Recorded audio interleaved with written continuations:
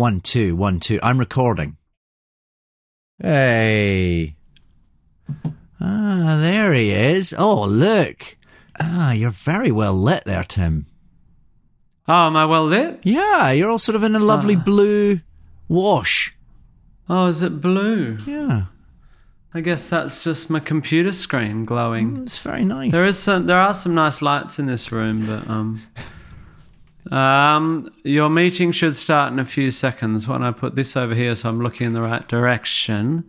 And then I'll go and check that my audio is going, and it is. Oh, God, you're so much better at this than I am. Do we swear? Oh, yeah. You can say whatever you like. You've done this before, though, right? Spoken to a Scottish man with a duvet behind him? It's not a duvet. It's a children's mattress. Classy. Yeah. How is Australia today? Raining in Sydney. Oh. I can't speak for the whole of Australia. It's a fucking big place. Yeah. And I gotta say, I think maybe I'm hitting the... I was really enjoying the lockdown-y... Oh, yeah. I was enjoying all of it. I mean, not the tens of thousands of deaths, but the vibe. Yeah. But I'm starting to go a bit... It's starting to wear me down, I think. Well, this will perk you up. Yeah. Well, this is what you need. It depends what you ask me and what you tell me. So we should probably start properly then, should we? Oh, what? Haven't we started? No, this isn't it. Oh, yeah, it's much better than this. David Tennant does a podcast with Tim Minchin. So, Tim, hi. Thank you for joining me across the world. It's a pleasure. It is a pleasure. Thank you. I'm thrilled. Well, so far I'm thrilled. You are difficult to introduce, to summarise. Because I tend to spill drinks on people halfway through. Because you're quite difficult to professionally categorise. What are you currently describing your job as? Or do you refuse to be drawn? I think it depends on, I have a sort of pretentiousness dial or a self-congratulatory dial, and it depends on whether I'm trying to impress someone or annoy them. But if someone at an airport asks me what I do, I say I'm a musician. Okay. I've heard you talk about being micro-ambitious, which I thought was an interesting phrase, about how you reject the idea of having a sort of unique life goal that you are travelling towards. Yeah. And about passionately pursuing what's right in front of you was the phrase, which I quite liked. I guess I spoke about that in the context of trying to give advice, which I always think is really hard, because the only advice in the arts you can give anyone is be one of the lucky ones. But work bloody hard. And under the umbrella of work bloody hard, I have for a while, reflecting on what I did, the only advice I can give is don't get distracted by the big picture, because the big picture, it's what you think you want is not what you want, apart from anything else, especially in the entertainment industry. The fame and wealth that actually is an adoration that is driving a lot of young artists is actually not the thing that is satisfying in the end if you get anywhere. And I think you'll agree. Yeah. Although you only find out that fame and wealth is not particularly satisfying by getting it, so it's a bit of a skewed sample group. But I do think, especially because of the internet and the way we consume pop culture and stuff, people think, and it's very American as well, one day I'm going to have my name up in lights. Yeah. I'm going to be on Broadway. I'm going to be a film star. Whereas because I grew up in Perth and all those things were so far out of reach, they might as well have been science fiction. I didn't have a choice but to concentrate hard on what I was doing. And I think people make the mistake of thinking it's Broadway or bust, when actually if you just work really hard on being a fantastic singer-actor rather than a Broadway star, then you might get to Broadway, and you will have got there by concentrating on being a fantastic singer-actor, or you might start a theatre company for underprivileged kids in your hometown and realise that actually that was what you were built for. But if you have Broadway or bust as your ambition, then you then you're in trouble, because humans hate thwarted expectations more than anything. So would you say that the prodigious amounts of success you've achieved in a variety of areas has happened accidentally then, because you focused on one at a time? There's been a sort of... Yeah, without a doubt. Yeah. Okay. Yeah, without a doubt. My ambitions... I hear a bunch of kids these days going, one day I want to be blah, blah, blah. I was well into my 20s and had written 4 or 5 or 6 scores for theatre before I even considered the possibility that I might be able to be an artist as a job. Oh, really? But it's just how I was brought up. Yeah. I didn't think I had no sense of entitlement. I do now. Well, I've developed now. I think I deserve everything, every single little jot of it. And you do. But does that rob you of having an identifiable moment of when you think, well, I've done it, I've arrived? Does that not exist for you? Or do you have those little moments on a... I don't know if I have been robbed of it, but it certainly doesn't exist for me. And it's a bit of a problem. I think I have trouble with my mindfulness, with my stopping and smelling the roses, because my career is a result of a sort of insatiable need to keep proving myself to nobody in particular. Right. And an absolute love of the work, and of a sort of... Because I never thought one day I'll be this or that, or I never thought I'm going to have a career as big as this or that, or I never really thought anything. I just go, oh, I can do that now. Well, I should. And now that I'm at that level, I should work harder and I could be at that level. It's slightly the goalposts keep receding. Yeah. So are you restless for the next thing when you're doing the current thing? Or do you manage to be very specifically focused even then? I'm pretty focused on what I'm doing, but I find it very hard to have a couple of weeks off after something and go, nailed that, you know. I certainly would find it hard to have a year off like some people do. Yeah. Well, how about you? Did you have a moment where you went, okay, I pretty much kicked it in the dick. Now everything I do is a bonus? No. I'm always waiting for the bottom to fall out of it, without a doubt, because that's... but then that comes, I'm sure like you, that comes from a very specific Scottish Presbyterian upbringing that makes you believe you're not worthy of any of it anyway. So yeah, but are you a bit sick of everyone saying they've got imposter syndrome? Is that a bit of a boring?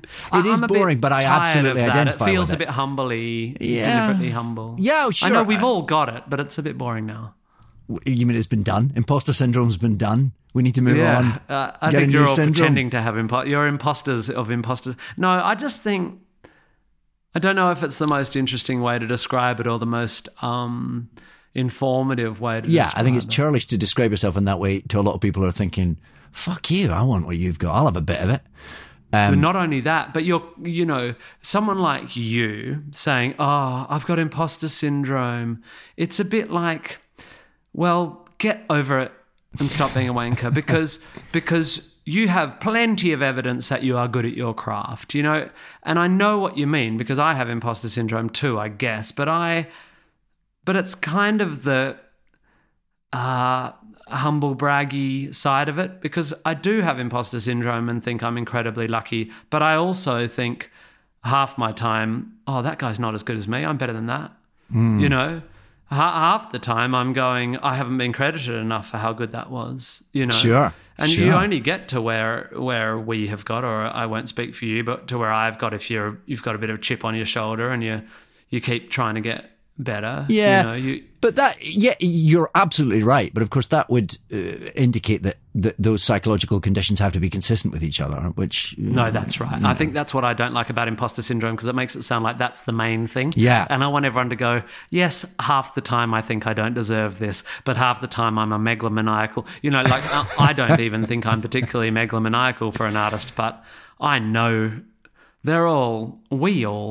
humans are solipsists by nature, and we're always presenting a brand, and there's a part of me that is genuinely incredibly grateful and genuinely humble and stuff. And there's a part of me that's a sort of furious Tasmanian devil of a thing, kind of wanting to be better and wanting to be seen to be better. And it's a fight, you know. Yeah, it's interesting actually that you say that, because I was thinking about your stage persona, which is kind of a mixture of the two, isn't it? Certainly when you're on stage as a comic cabaret artist, however you describe it, there's a sort of there's almost a naive quality to that sometimes, isn't there? And yet you'll then dive into a very angry song about child sex abuse. Certainly in the early days, I was doing a sort of wide-eyed, accidentally judgmental guy. These days, he's closer to me, which means he can be laconic and romantic and eviscerating and angry, and he can talk incredibly fast and then leave a bunch of space, which is why that's why I have loved getting back to touring. I didn't tour for a long, long time, and I sort of thought maybe that was just a phase of my life and I wouldn't do it. But I'm so glad I got back to it, because you do get to just set your own rules. It's interesting because I saw your last tour, as you know, and I think it was more of a music show than before. It was less of a... Do you feel like you're moving away from, not abandoning comedy, but do you think as you get... I suppose I'm wondering, is the need to be funny a sort of neediness that you need less as you feel more sure of who you are? I think it's a really good question, and I think the answer is yes, basically. But for me, maybe also being funny was just how I got a career. It's like I purchased myself a career. But I basically retired, and certainly I have done a lot more not comedy than comedy in my life. If you add up my musicals and my acting gigs and my... even within my comedy shows, even right back then, even in the orchestra show, there's The Fence. And, well, actually, the whole thing's a bit of a scam, because over half the material's not really punchlining. I always got away with calling it comedy because people had a rollicking good time and laughed at my rants. But no, I'm a musician. I do really entertaining concerts and always have. And I am adamant that I don't have to be funny if I don't feel like it, which is very entitled of me. But people came away from my last tour having had just as good a time, I think. Oh, sure, without a doubt, yeah. I called it Old Songs, New Songs, Fuck You Songs, basically because I was saying this is about songs. I'm going to say it 3 times in the title, and it's even going to say fuck you, because the fuck you is slightly, if you come expecting something and it's not what you expected, fuck you, I'm doing what I'm doing now. Yeah. Do you ever wonder how celebrities order food? Like, is Sarah Paulson a Diet Coke or a regular Coke girlie? Some peasant Coke? No. Or how does Sofia Vergara order a pizza? No tomatoes. I cannot eat tomatoes. Yes. Are you cool with mushrooms? Not really. If these are the details you need, and I know you do, I have the podcast for you. I'm Jesse Tyler Ferguson, and on my podcast, Dinners on Me, I take some notable friends of mine out to dinners in Los Angeles and New York City. Listen wherever you get your podcasts. That thing was delicious. Timothy David Minchin. Yes, David. 2 rather biblical names for such an outspoken atheist. Yeah, very, very Old Testament. Were you brought up in a religious household? Oh, not really. My dad's a surgeon and his dad's a surgeon, but they were gentle Anglicans, like everyone. But, we were Christmas and every second Easter churchgoers. Yeah. And I went to an Anglican school for 11 years where we went to chapel every day for primary school and once a week in high school. Quite a posh school, right? Yeah, posh school for Australian standards. So what was the upbringing like? So I'm a 3rd, 4th generation private school boy. An interesting thing about being Australian and moving to England is everyone thinks you're working class, because to the English, Australians are working class. I mean, we just are. Yeah. And it's quite... In fact, I'm impervious to condescension just because I don't notice it because I'm too busy talking. But I did eventually go, you're all looking down on me. Oh, right. And even to the extent that people go, he's such an Aussie comic. I'm like, I've never mentioned... My comedy is utterly non-parochial. Yeah. It is sex, God and death, right? Yeah. But I did realise eventually that I was a novelty. You know, even when I was being invited to the embassy or to meet the fucking Queen or, you know, when we did that thing with Prince Charles, I did eventually sort of realise that the English basically see the Australians as working class.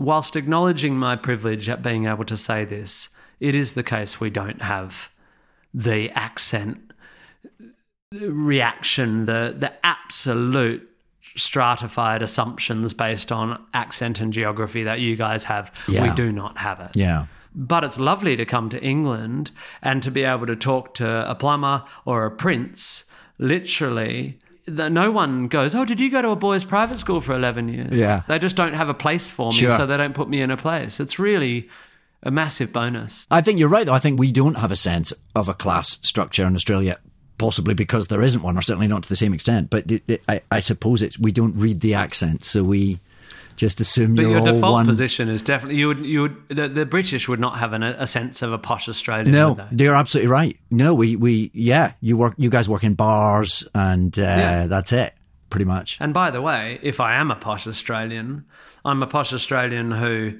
got their education paid for and got $500 towards his first car, and that's it. Yeah. You know, I have lugged bags of cement and demolished buildings and washed dishes, and of course, I mean, I don't know what posh means in Britain, but there's no, you know, Daddy didn't get me my first job in composing. No, sure. Yeah. Would he have liked you to become a surgeon? Nah, he loves it. Does he? I don't know how it's been for you, but in my case, my parents are not perfect, I suppose, but every year that goes by, I go, oh, fuck, they got that right too. Or I go, oh, wow, they obviously really consciously decided that. Right. You know what I mean? Yeah, As a parent, do you find that? Yeah. You go, oh, I just assumed that was my parents' default position, but they obviously made a choice there. Yeah. That's weird, right? Yeah. And that's the act of being a parent makes you realize that retrospectively. Yeah, absolutely. Yeah, I just think, fuck, it's so much harder to get right than I thought. Yeah. So my daughter's 13 now, and I'm just going, oh, I thought I was nailing it. Maybe I've blown the whole thing. Oh no, 13. Oh, it's all about to go. The next few years are, oh, good luck. All you've got to cling on to is the remembrance of what the noise inside your head was at that age. You know, that kind of roaring. You and George just seem like the most normal people, and I feel like we're the most normal people, and we've certainly made decisions that I hope are like your decisions. I've made lots of career decisions to make sure I'm not that I've limited how much I'm in the spotlight, and moving back to Australia, which is obviously not the best thing for my career, but it's a good thing for my family and stuff. But I can't help but think that the worst possible thing for a child is to have a famous parent. Yeah. It's I just think it's fundamentally shit. What do you think? It's a very good question. I mean, obviously there are certain advantages to it, which you can exploit by getting them to places and getting them to see things now and again. But I can't. I mean, it's so far from the upbringing I had that I have no sense of that. George has a better perspective on that because her parents were actors and quite successful actors. So she was, you know, she knew what it was like to be chased down the street by photographers when she was 8. Jesus. Whereas for me, that died, you know. But yes, we definitely try and protect them from that as much as possible because it's not nice. Whether it's healthy or not, I don't know, but it's not nice.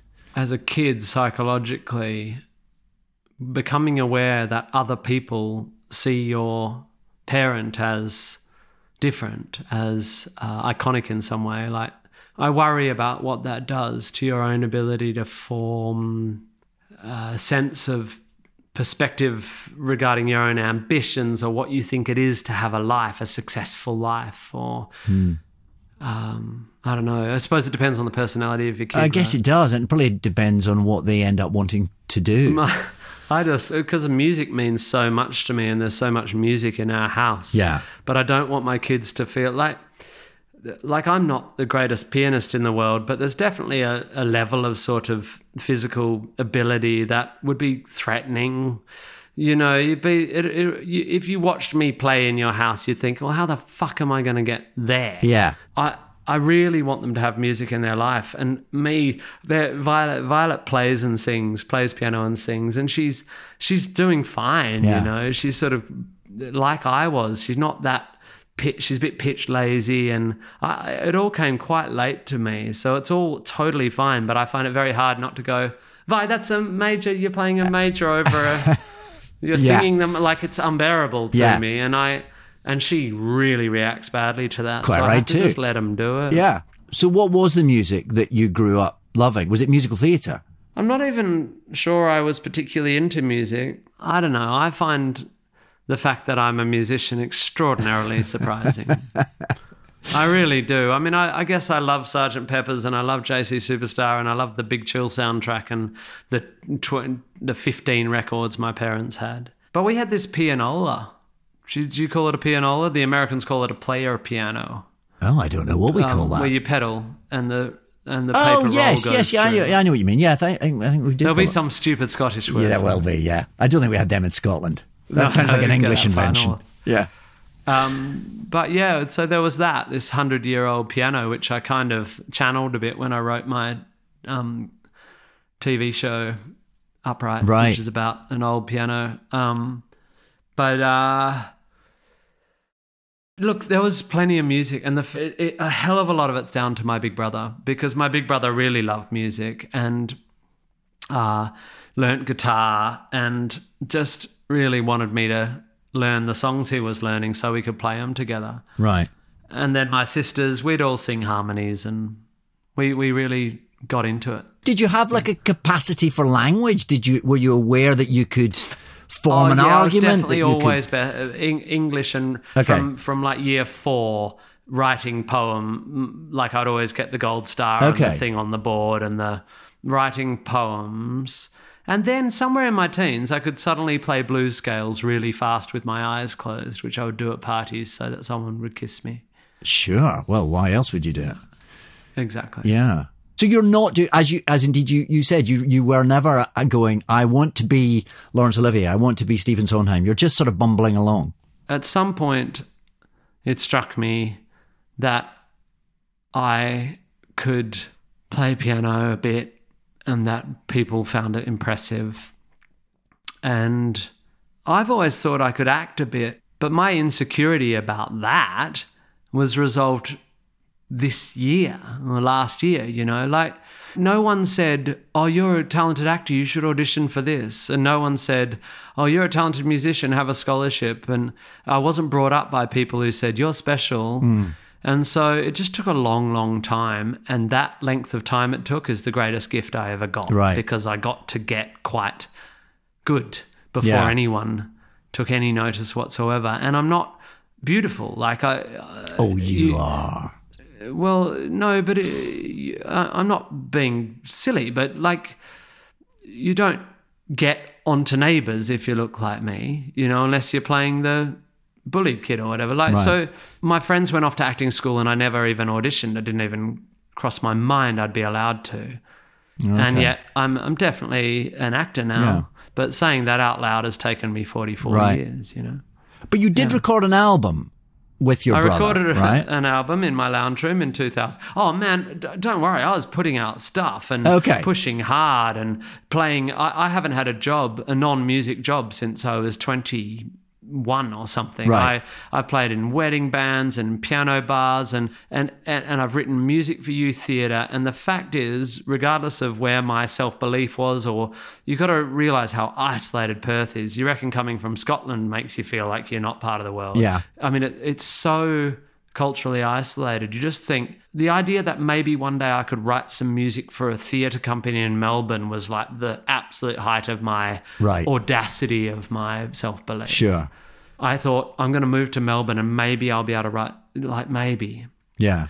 I was just trying to do what I could do to make a living, to make sure Sarah's social work salary was not the only thing we were living on. Because you'd met Sarah at university. Yeah, we met at high school actually, but yeah, first year uni we got together. It's very un-showbiz to have been with the same person all of your adult life.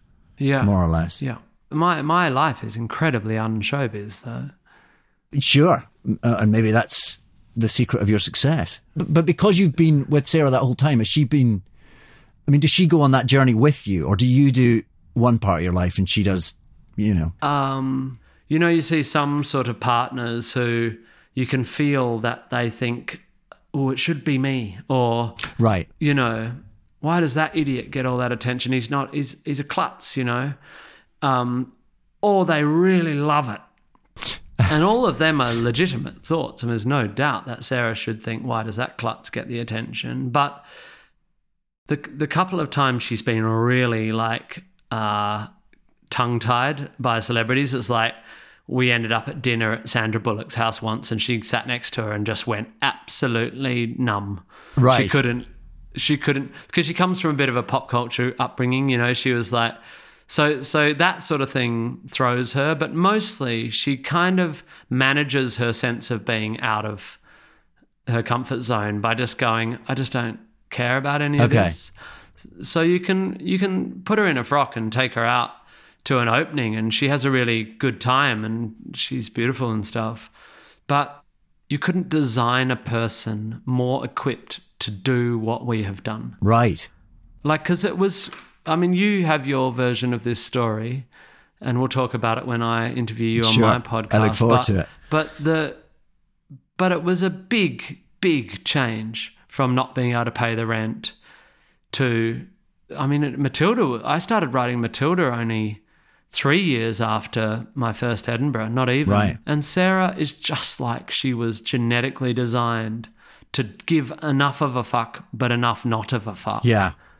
And to deal with the stress of it, although in hindsight I think it was really hard. The first baby in a London winter with no family and me off on tour 12 weeks later. But she's hard to impress, stoical. She loves me. She loved me long before I lost weight and had people looking at me. And she is profoundly aware, as I am, of how lucky we are. Yeah. And she's a fucking rock star. How involved is she in your sort of creative journey? do you go, oh, I've written a new song. Is she the first person you play it to, or? I do, but we have learnt that it's no good. Oh, really? Why is that? It's a really fucking bad idea. She's just profoundly unimpressed. Well, there's two songs you've written that I want to know how Sarah reacts to. The first one, which you've talked about before, because it's an old song, was If I Couldn't Have You, where you talk about, and ultimately it's a love song and it's a beautiful song. Yeah. But you are kind of going, look, statistically, I could be with anyone. I happen to be with you. You're fine. It's great. We're having a nice time. Yeah. But you could have been anyone. There's be other people that might be in other ways more suitable. How do you first showcase a song like that to her, and are you nervous of her reaction? I'm always disappointed by how unimpressed she is. I'm still, after 27 years, think maybe she'll think this is brilliant.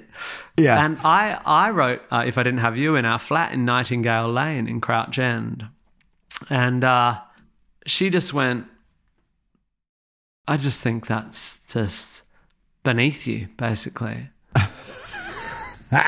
She went, it's just not as good. She just went, it's just, you've just written a song about how you could fuck other people. It just makes you sound like a wanker. And I'm like, Dal, it's not about that. It's about the fact that love is a choice, and it's more profound because it's a choice, and the idea of fate diminishes.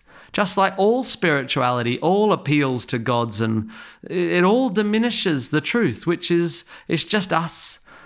The odds on us meeting, on us existing, but meeting are infinitesimal, and our constant rededication to one another is what makes love meaningful. And she's like, yeah, nah, sounds like you're just saying I could fuck other people, mate. And how withered are you by that kind of... I'm pretty... I don't like it. I play her stuff, and sometimes she really likes it. But if she doesn't like it, she's learnt not to tell me that, because she knows she's not necessarily right. Oh, this is now so complicated. But the layers so you're she wading says, through. "Oh, that's here. good," because she knows not to say, "Oh, I'm not sure about that one." because she knows it upsets me and she knows she's not necessarily right about it, but I can tell that she's just saying she likes it. Awful. It clearly matters. I like that. I like that it still matters. That's important. I do. Yeah. Yeah, but the Lonely song... Yeah, so Lonely Tonight is a song, it's a beautiful song, but it's about, it's about a true incident, right? This is the thing with songs, like all art, I think, is there's hugely personal experience in it. But obviously you go, I want to write a song about the feeling of wanting to fuck someone and not. Okay. And obviously, I think Sarah and you and anyone listening would be naive to think that the number of times I've had the opportunity and desire to fuck someone and not is one. I mean, it's happened lots. Right.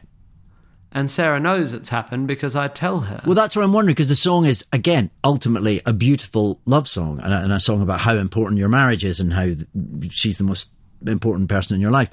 But you're talking about, as you say, you're talking about moments when you are almost unfaithful. So how do you introduce that song to Sarah? Something about that song has really hit a nerve with people, and she's gone and read some of the comments. And we had a chat about it today, actually, and it was a really interesting chat because she said to me, "It's a really well-written song, isn't it?" And I'm like... And you lit up. I can see your face now. It was lit up. unbelievable. Because she kind of listened to it through the ears of the people commenting. She read all the comments, then went back and listened to it and went, right, I see.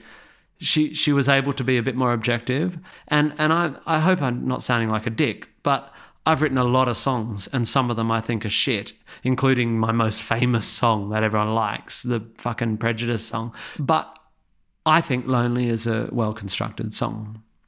And so I was very, very pleased that she thought so too. But she also said, it's so interesting that people, women especially, listening to that song, hear so... The way dominant reaction is that they hear the romance of it. Mm. But can't they hear that you're saying to them, I want you to think of me as fuckable? Can't they hear the desperation that you want them to think of you sexually? And it was so interesting because she was super like, and I'm like, yeah, right? Yeah. And also, we discussed the fact that my songs are, my thing is honesty, is a brutal honesty. But of course, song structure and the right rhyme and a romantic notion beats truth every time. Of course, she's right, you know. But what about your kids? I mean, because as someone who, part of what you do is sharing, as you say, with a candidness, you share truths about who you are and about your life. Do you worry, maybe not now, but that when they'll grow up, they'll discover a version of their dad they didn't realise, or? Yeah. And, you know, all my bits of stand-up from the old days. Yeah. Your mouth is for cock. Yeah. You know. Yeah. That's a really bad punchline to say out of context. I promise you that punchline heals itself. I think they'll be all right. I think they're okay. We're pretty liberal kind of household. I'd be interested in asking you about that as well, about how you parent. And I imagine you were brought up in quite a strict sort of household, just making assumptions about you. I think it sounds like we may have had a quite similar upbringing in some ways. And did you ever swear at your mother? Never, ever did I swear in front of either of my parents. And I guess that's what I mean. The only time I ever saw, my parents never swore in front of me until one night my dad went to see Billy Connolly, and he was staying with me in London when he went to see him, and he came back and started doing bits of Billy Connolly's act. How old were you? Oh, this was not that long ago. I was like, right. So you'd never heard 30s. your parents swear even as an adult? Never. And I never swore in front of them. Unless I was on stage, and then, of course, the character was swearing, that was fine. And my dad started doing bits of Billy Connolly's act in the living room. I saw my father, who was a Church of Scotland minister, standing in my front room, roaring the word cunt. It was, I did not know where to look. It still gives me cold chills to think about it. It was all wrong. It didn't make any sense. Yeah. You talked about Prejudice earlier. In case you haven't heard it, dear listener, is a song about prejudice against a specific minority group. But the sleight of hand in the lyrics is, at first you think it's about, as the word is spelled out, you think it's about a specific minority group, and then the sleight of hand is actually it's about another. Does that explain it? Well, it's about the G word, and I rather do a rather spoiled white boy bullshit joke about making people think I'm going to talk about the N word. Yes. I actually came up with the idea of writing a song about gingers with the weight of a song, because the idea that only black people can use that word for each other is very pervasive and very well accepted. And I thought I should write a song about how only gingers can call other gingers gingers. Yeah.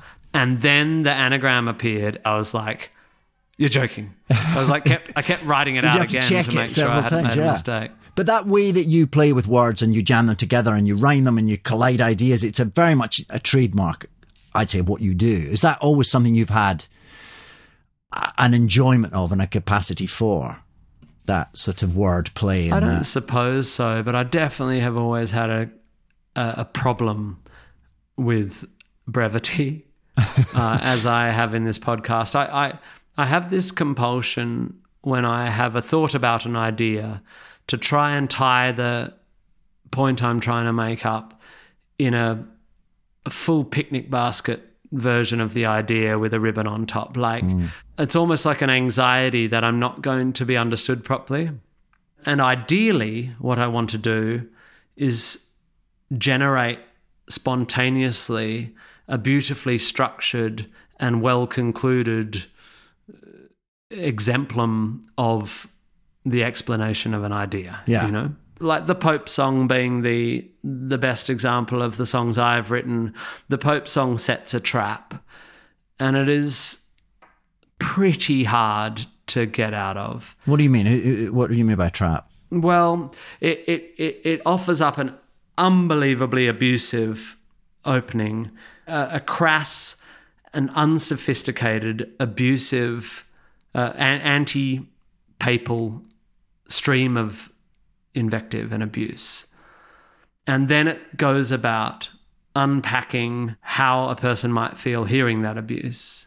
And at the end, it just says, if you found it more offensive, this language, than the idea that the Pope has been covering up child abuse, then you are morally fucked. And it's a trap. It asks people to get upset by the language and then says, you're off. Your morality's off. And I'm not saying it's a perfect argument, but on its own terms, it's a very well-structured argument. Yeah. And that is I love it. Because that's the bit.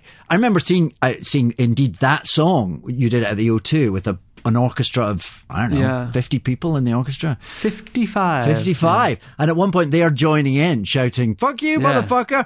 And I'm thinking, one of the members of that orchestra must be a practicing Roman Catholic. How do you introduce that? How do you go, so hi, nice to meet you, orchestra. You're all going to shout, fuck the Pope. They all had to listen to a speech. I think only one orchestra member chose not to come on to one bailed. Right. And I think one or two didn't say those words. Okay. And I obviously made it very, very clear that I completely respected that choice. Right. Obviously, you clearly get a thrill from kind of going there and pushing that particular envelope. But do you also get scared? Do you also think, I can't, it's too... Like the bit you did in that same concert, the bit you did where you've got the Quran and Harry Potter and you can feel the audience going, don't fuck with the Quran, Tim, you'll get shot. You know, are you getting a thrill out of being... Yeah, I'm getting a thrill, and it's all bullshit, trying to be clever and wanting to be seen to be clever, but also I lie in bed at night thinking how fucked it is that we place value on A and not on B, you know. But I partly did those things during my comedy years because I was looking for attention and I wanted to show that I was smart and brave. But more than anything, I felt very keenly that there was some bullshit that needed to be talked about. Yeah. But you have always had, even in those comedy days, you had this anger as an engine of a lot of what you did. You the flip side of that was these very big-hearted, open, almost emotionally sentimental songs as well, like White Wine in the Sun, that would make everyone cry, and Not Perfect, these beautiful songs. So has that side of you kind of emerged more? Have you allowed it out? With my last live tour, the game is the same. The game is to see how far you can push the audience and then heal them. Right. Always, always heal them. And that's why I had an okay career, is because no one ever... And it's why I get in trouble with the right-wing press in Australia and sometimes with the right-wing press in England, is because they see something I've done out of context and go, oh, this guy's just a polemicist. But I was never just a polemicist. I was always someone trying to give people the best night out I possibly could. Yeah. Always the primary thing is to keep people stimulated for 2 hours and make them laugh and cry and think and be a little bit like challenged and then completely relieved. And I'm mostly a live act when it comes to my songs, as opposed to my musicals and my acting and stuff, because I want to trap people so that I can define the parameters of the engagement and hold them until I heal the wounds I've created. Right. So then when the RSC and Matthew Walkers did indeed come in and talk to us about writing Matilda, I've heard you say that you were very surprised and you thought they'd got it wrong and all that, and maybe this is the tussle between the imposter syndrome and the ego again, but there must have been part of you thinking, yes, finally someone's seen... This is what I've been ready for all my life. This is exactly what I'll be good at. I had written a lot of music for theatre and they didn't realise that when they asked me in. They had just seen my shows and thought maybe that guy's interested in writing music for theatre, and I'd written all this stuff for youth. And, I think Matthew Warchus would say, I said to him, I suppose you should get someone proper to do this, like someone who can write scores and stuff, but be careful because they'll fuck it up. And don't let them fuck it up. And these are the ways they're going to fuck them up. So the imposter syndrome and the ego were both on display in the same breath. But did you always think, I will do this better than anyone else, so I'd better? I don't know if I thought I'd do it better than anyone else. I thought if there was a composing job I should do, it's this one, because I knew Dahl is so entrenched in my psyche. But once I realised the team I was joining, because I was last on board, I went, oh. And I remember, I'm pretty sure I said it to myself out loud, and this is a sign of my psycho personality. I said to myself, if this doesn't go to the West End, it is your fault. Do not be lazy about this. Right. It's interesting, though, because you're saying you had sort of become a rock star, and then suddenly you're in a room where you're one of many again. It's a big musical like that is hugely collaborative, right? Was that difficult? Did you have tensions? No, because I just couldn't have been happier. Right. Sitting around in a room talking about how to tell a story. Right. I've not been happier in the 15 years since my career took off than the writers' rooms of Matilda, Groundhog Day and Upright. Right, wow. It's so great. So the collaboration is actually, you get a lot out of it. Fuck yeah. Don't you reckon? I mean, especially when you're a comedian, it's so narcissistic. You see them go, I wonder if they're going to like this one. Oh my God. Oh, they like it. I'm a genius. It's just like, oh, sure. So yeah. But equally, I suppose your own ass. it is entirely narcissistic and you get to make all the decisions. So then to have to collaborate might be rather difficult. But maybe, again, that's the theatre bunny in you coming out. Yeah. Oh, it's so joyous. But of course, Matilda is enormous. I mean, it's like one of the biggest musicals in recent years. It goes bananas. It's a juggernaut after that, isn't it? It's running in multiple countries. It's touring. It's going to be a movie. I mean, without being crass about it, for one of the principal creators, they change your life, right? Financially, apart from anything else. Yeah. Is there any part of you that kind of goes, well, the pension's sorted, we can take the foot off the gas now? The main thing is I don't have to do anything I don't want to do. Yeah. But I have no interest in taking the foot off the gas because my favourite thing in the world is making stuff. Right. And my least favourite thing in the world is saying no to really cool shit. Yeah. Is that what the move to LA felt like? Because I presumably it came out of Matilda, suddenly inevitably Hollywood comes calling and goes, come and make a movie for us. Going to LA was about when you get known as a comedian in England, you suddenly have people going, do you want to have a panel show? Yeah. I've always thought I might be able to act. And I thought if I was a presenter, that would kill my chances. The UK likes to pigeonhole people much more than that's right. Los Angeles does. And I was starting to get stopped on the street all the time, and I decided I shouldn't get any more famous. Oh, right. So I thought I'm going to go behind the camera and go sit in a film studio for 4 years and look at drawings. I see. So you go to Hollywood and you work on this movie for how long? 4 years? 4 years, yeah. But I did other stuff during it. I wrote Groundhog Day. Okay. And that opened while I was in LA, and I eventually did a fantastic Robin Hood movie. But then what happened? Larrikins was the movie, right? Larrikins was the movie, and then Universal Pictures bought DreamWorks and just trashed it. 2/3 finished. $54 million we'd spent already. There's lots of footage exists, presumably. Ah, God, you can't get it. Right. I can't find the songs. I don't know what they did with it all. It was all on these shared servers, and they just pulled the plug. Right. All these things that Hans Zimmer's studio had helped me make, and it's really cool. Yeah, it's a bit of a pity.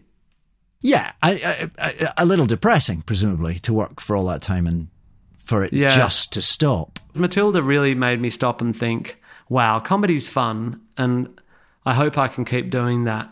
But making something that really impacts culture is really an honour, you know? Right. I really took that seriously. I went, Matilda, I have played a small role in slightly changing what was happening with musical theatre on the planet.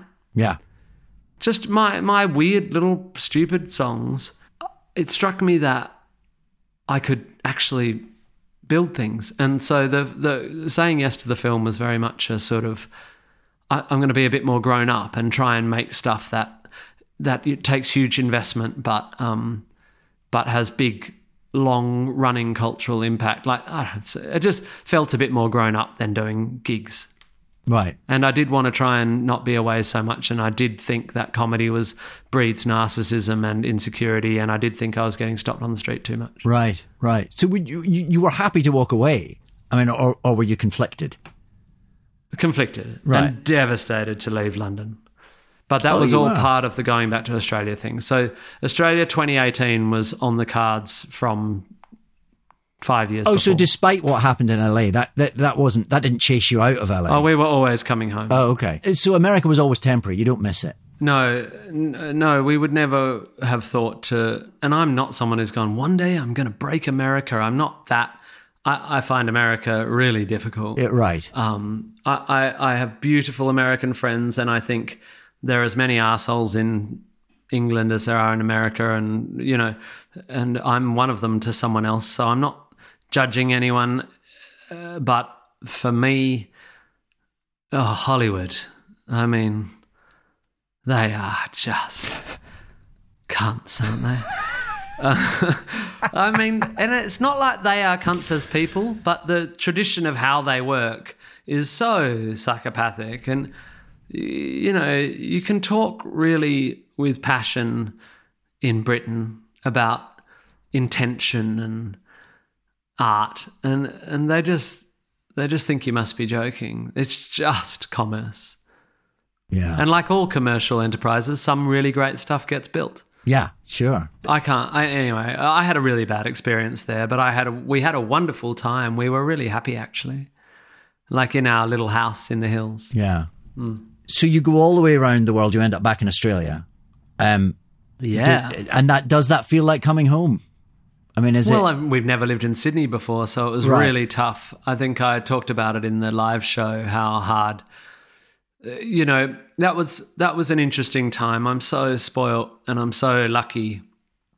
Trouble with being spoilt and lucky is you get spoilt and you get used to being lucky. And I found having 4 years' work discarded very hard, and I found Groundhog Day not going well in Broadway, and I kind of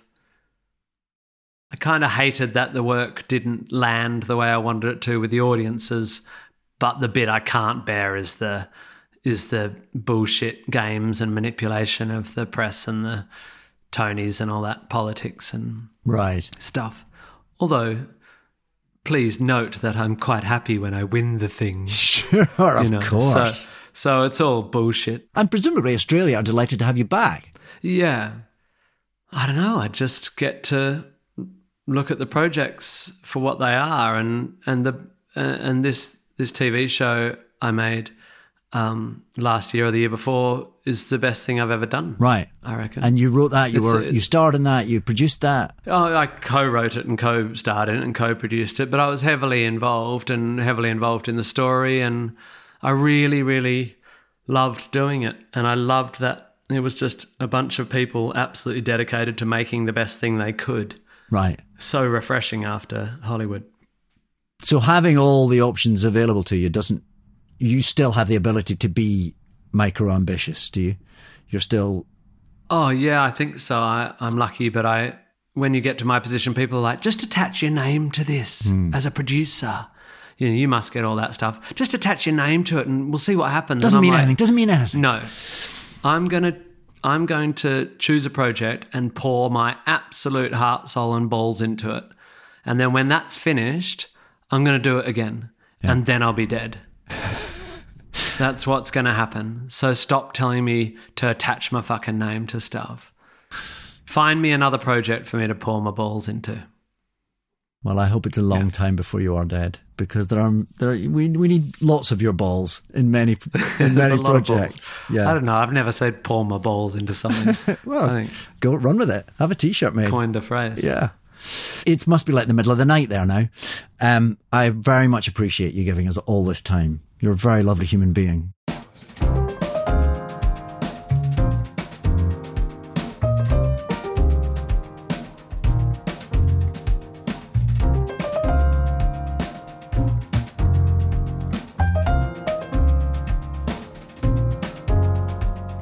David Tennant Does a Podcast With is a Something Else and No Mystery production. Produced by Zoe Edwards. Additional production from Harriet Wells, Sarah Camlett, Steve Ackerman and Georgia Tennant. The sound engineer was Josh Gibbs. The executive producer is Chris Skinner.